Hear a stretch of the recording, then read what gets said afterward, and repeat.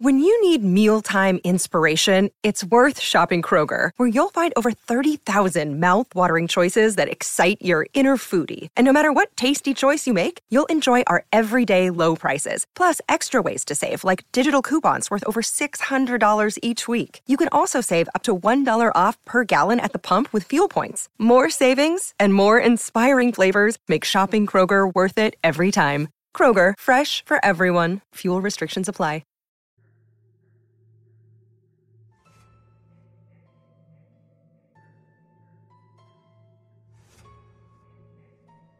Most of us have a solid grasp of reality. We have the basic innate idea of what is real and what isn't. We can look in front of ourselves and note that the tarmac on the road next to us is tangible. We can touch it, walk over it. We know that it's unquestionably there, plain as day. Similarly, we understand rules and regulations for the reality we live in. The concept of time, how 1 in the afternoon is different to 1 in the morning, and the idea that the laws of physics dictate that I cannot throw an apple into the air and expect it to float. Or perhaps, even consider the fact that we accept that the sun will rise every morning and set in the evening. These perimeters keep us sane. They become instruments of boundary maintenance. For when we feel ourselves tipping over the edge, losing touch with reality, we find that these remainders pull us back, stopping the tide of existential questions. We obtain comfort from the affirmation that everything's okay, that you can indeed differentiate between absurdity and rationality. I felt that way once upon a time.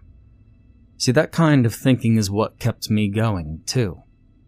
But it's not enough. There's no denying what I see with my own 2 eyes anymore. There's only so much you can ignore. I've taken to the forest, and I feel better for it. The calm serenity of my car is a lot more tolerable than amongst the stuffy, built-up rows of houses that I previously made my living space. And some may think I've become complacent if they were to view what I do on a day-to-day basis. But what else can I do? I'm afraid of everything around me. I just want some semblance of clarity, and sitting around distracting myself is the best way I can. The life I've lived up until now hasn't been remotely risky or dangerous. Quite the contrary, actually.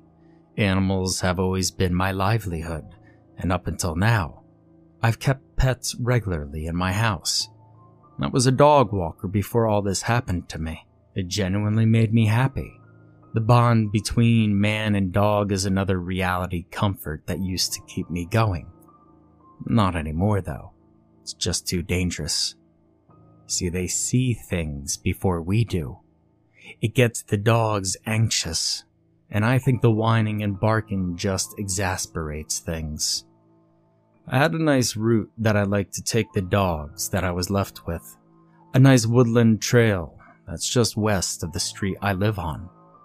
The regulars were usually larger dogs that couldn't be left alone lest they chewed their owners out of house and home.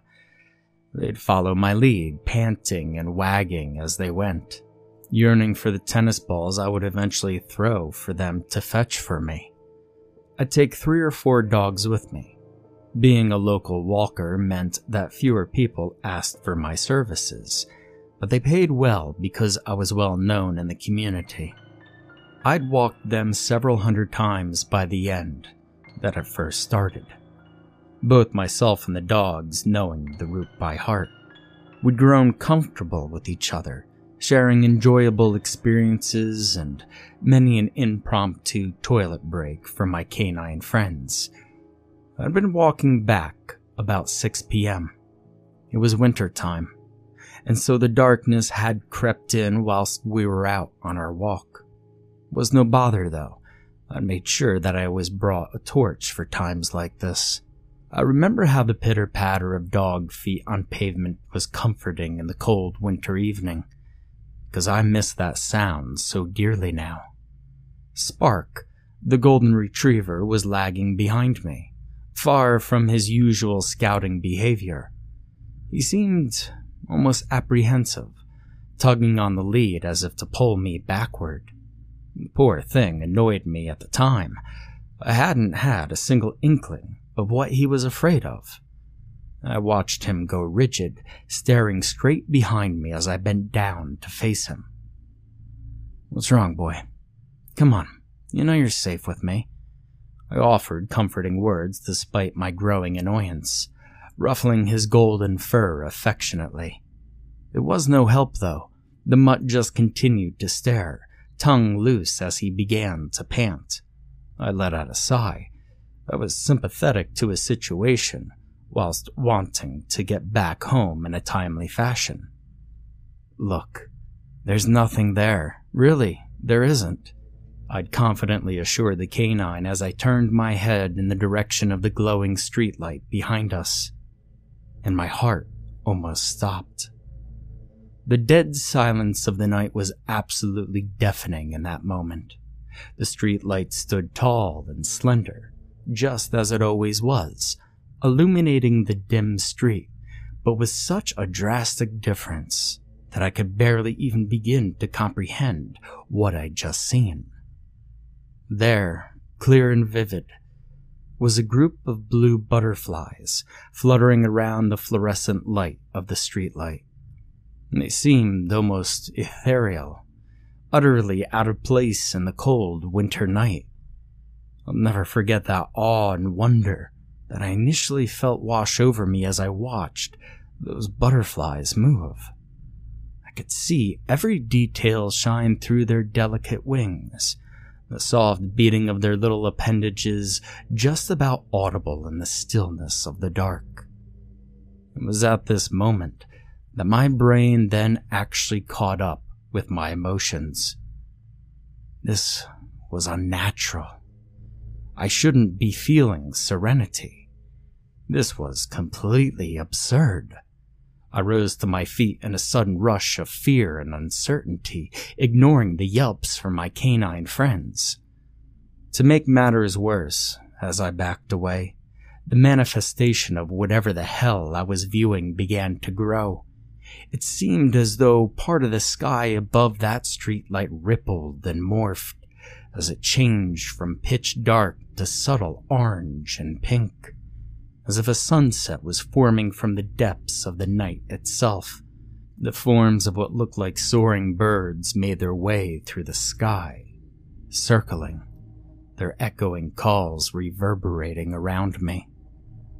Now, I've never been one to say that my eyes are unreliable. I still trust what I'm seeing, because I'm not crazy.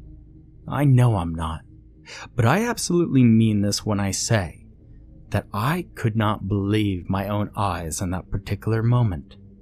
I mean, who could? The dogs had begun to bark and pine, erratically moving in confusion. They were just as unsettled as I was. But I'd had enough. I sped off back home, trying to ignore the pit in my stomach that had formed, dogs in tow. It took another hour before the dogs finally calmed down. I didn't want to return them to their owners whilst they were being distressed. It'd be unfair on the poor things. The next order of business after that happened was to sit down and confront what had just occurred. I remembered the barrage of things that flashed through my mind. I had no idea what to think back then, and even now. Hell, I doubt myself sometimes. I had to rationalize what had happened, because things like that don't just happen in reality. But every responsible explanation seemed to be met with a flaw.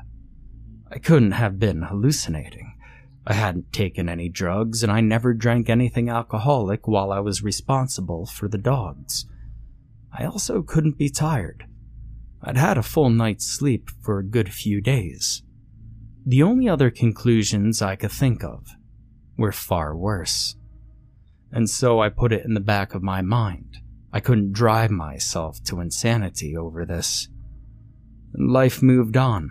I got back into the swing of things, although I did change my route. That particular street was a no-go, not for me, but for the dogs.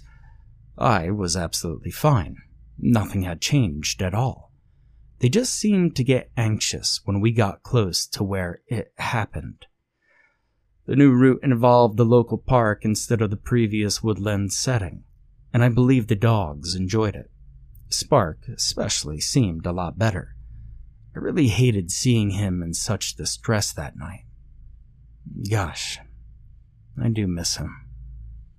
And then, just 3 months later, my life was once again thrown to the wolves.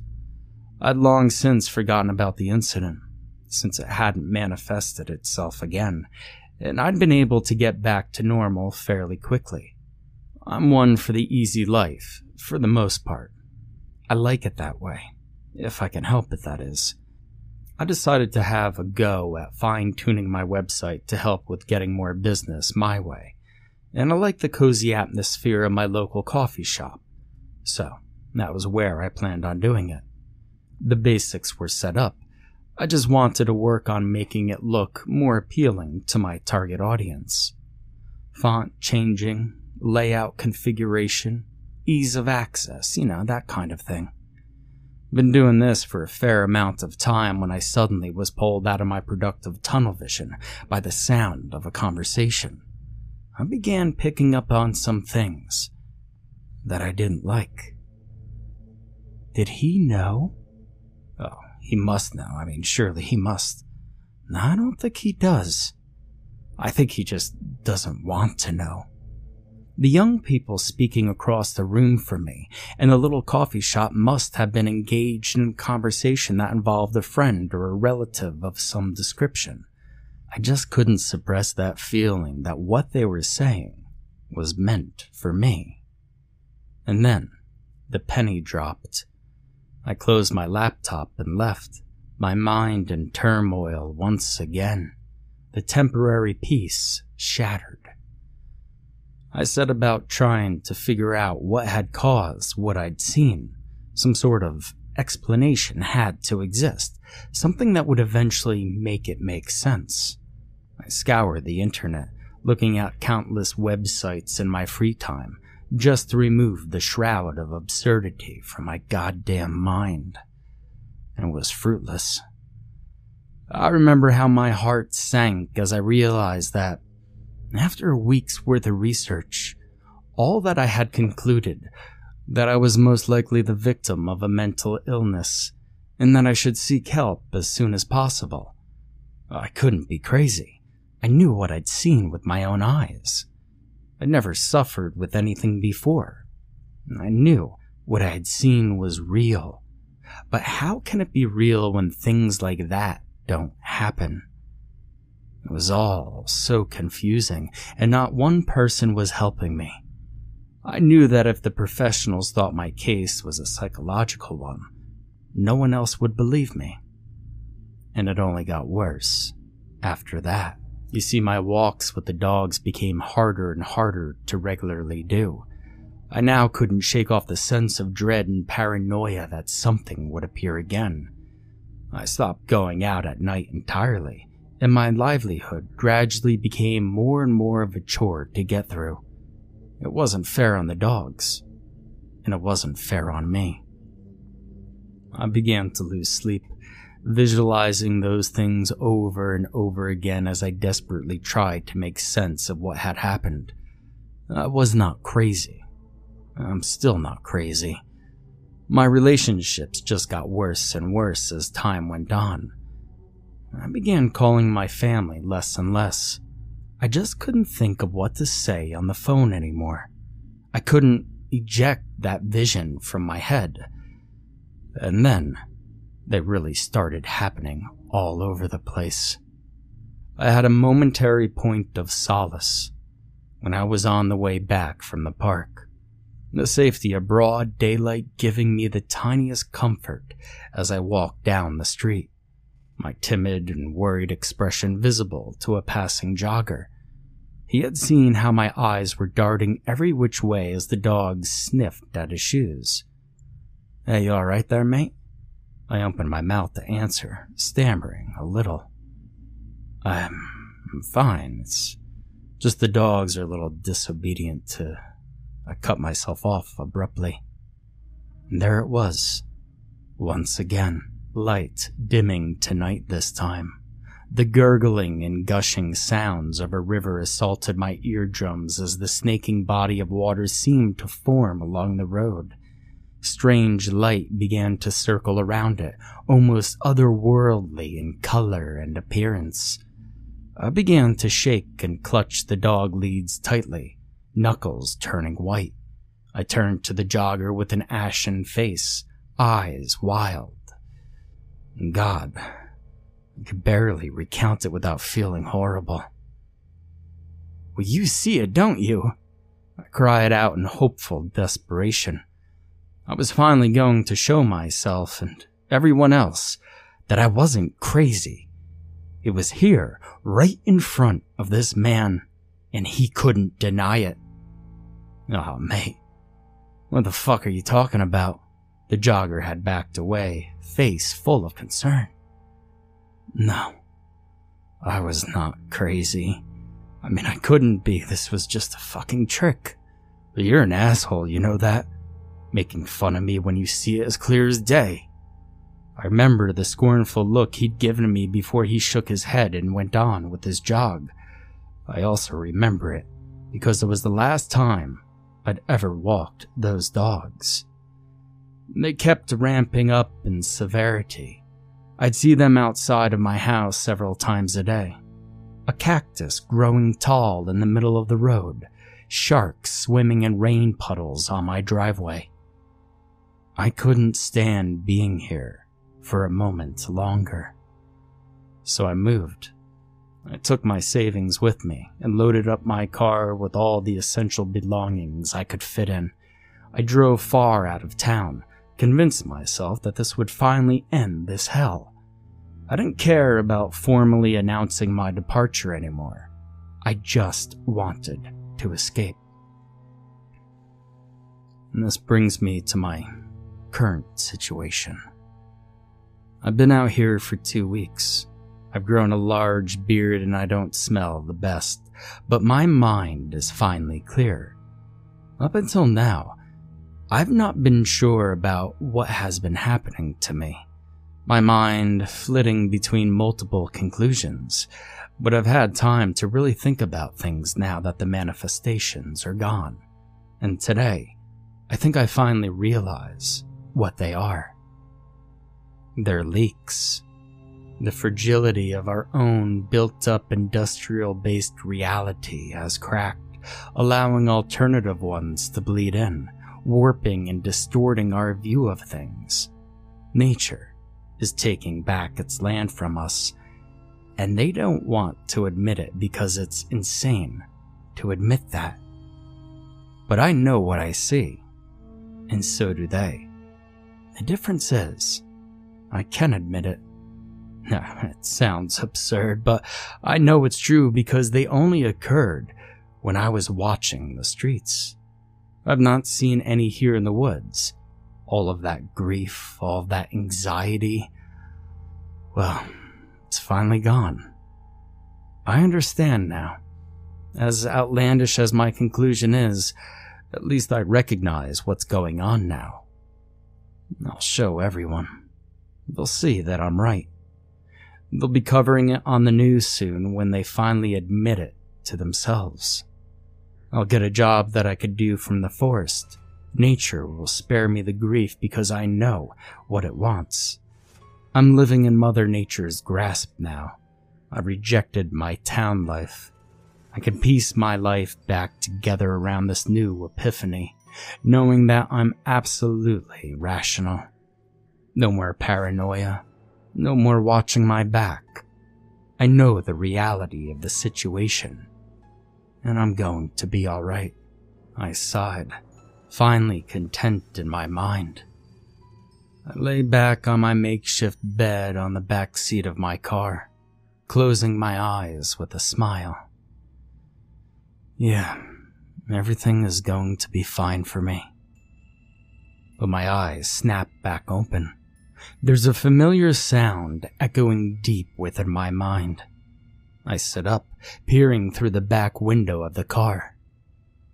A blue butterfly is fluttering its delicate wings just outside of the glass.